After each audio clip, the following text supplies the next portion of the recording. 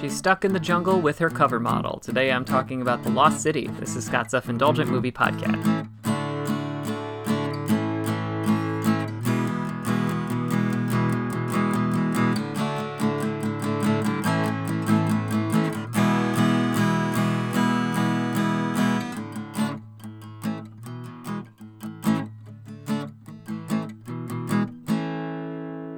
Hello, movie friends. Welcome to Scott's Self-Indulgent Movie Podcast. I am Scott, and today I am talking about The Lost City, which is a recent action comedy delight featuring Sandra Bullock and Channing Tatum in the lead roles.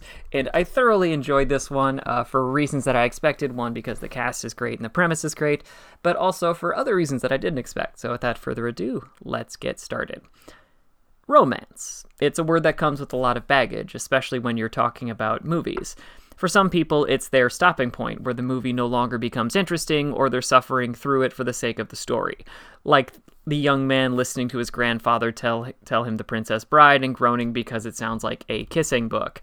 But I'll admit, I'm a romantic. I love love, which means I've been thrilled to see the surge of blockbusters that include romance and love as key tenets, including stuff as broody and brutal as The Northman, the franchise fare like Thor: Love and Thunder, and of course today's romantic action comedy in the vein of Romancing the Stone, The Lost City.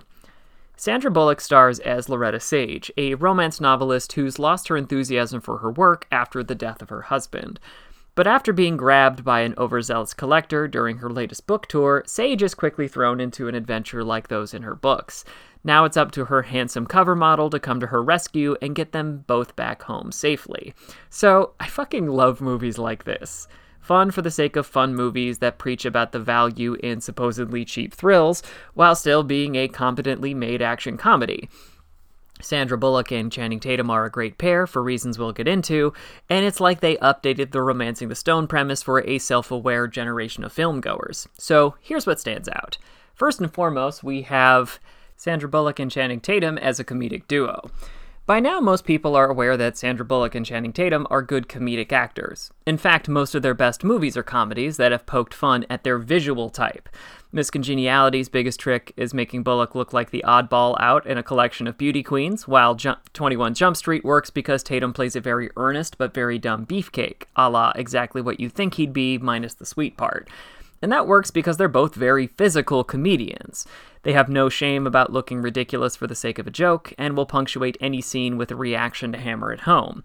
While that might sound like a lot on paper, when you have the two of them both acting completely out of their depth in an action movie scenario, or drifting between moments of clarity and chaos, it works really well. And the fact that the setups for most of the action beats are also funny doesn't hurt either.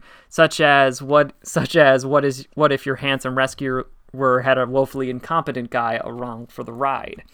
We also have a solid emotional hook. At first glance, you'd assume that this movie is all about Loretta discovering a love of life after her husband's passing, thanks to a handsome new paramour. And that's partially right. The film establishes that Loretta actually has an interest in the archaeological digs and legends she references in her book, which is why she's tagged by the selfish millionaire, and it is something she and her late husband had an enthusiasm for. So completing this mission is both a way to get back out and kind of a tribute to him and their work and life together. At the same time, it's also about Bullock's Sage learning to respect and appreciate her cover model, Alan. One of the things I love about Alan is that he's not just some dumb hunk. He's not an adventurer by trade, but he seems like a nice guy. It's also very clear that he cares deeply about Loretta. He knows all the things she cares about. He tells her she doesn't have to do anything she doesn't want to do. And the only time he gets cross with her is when she views him as just a cover model and denigrates her own work. Which brings us to maybe my favorite thing about the whole movie: a defense of low art. One of the most tedious discussions in moviedom right now is what is or isn't cinema. And I'll be honest, I don't really care what a bunch of pretentious directors think cinema is or isn't. Movies are great, and directors like Scorsese were just as inspired by Roger Corman as they were by Fellini. And cheesy romance books with adventure and sex are wish fulfillment, but that doesn't make them lesser entertainment or worthless. Because done sincerely, any kind of art can make an impact and have meaning.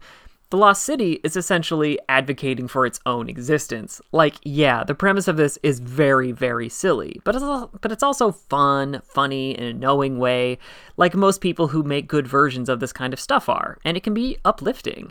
And if this is the kind of story that meshes with someone who wants to imagine a more exciting life, or a perfect partner, or simply enjoy themselves, why be ashamed? It's a sentiment I think modern movie making needs more of.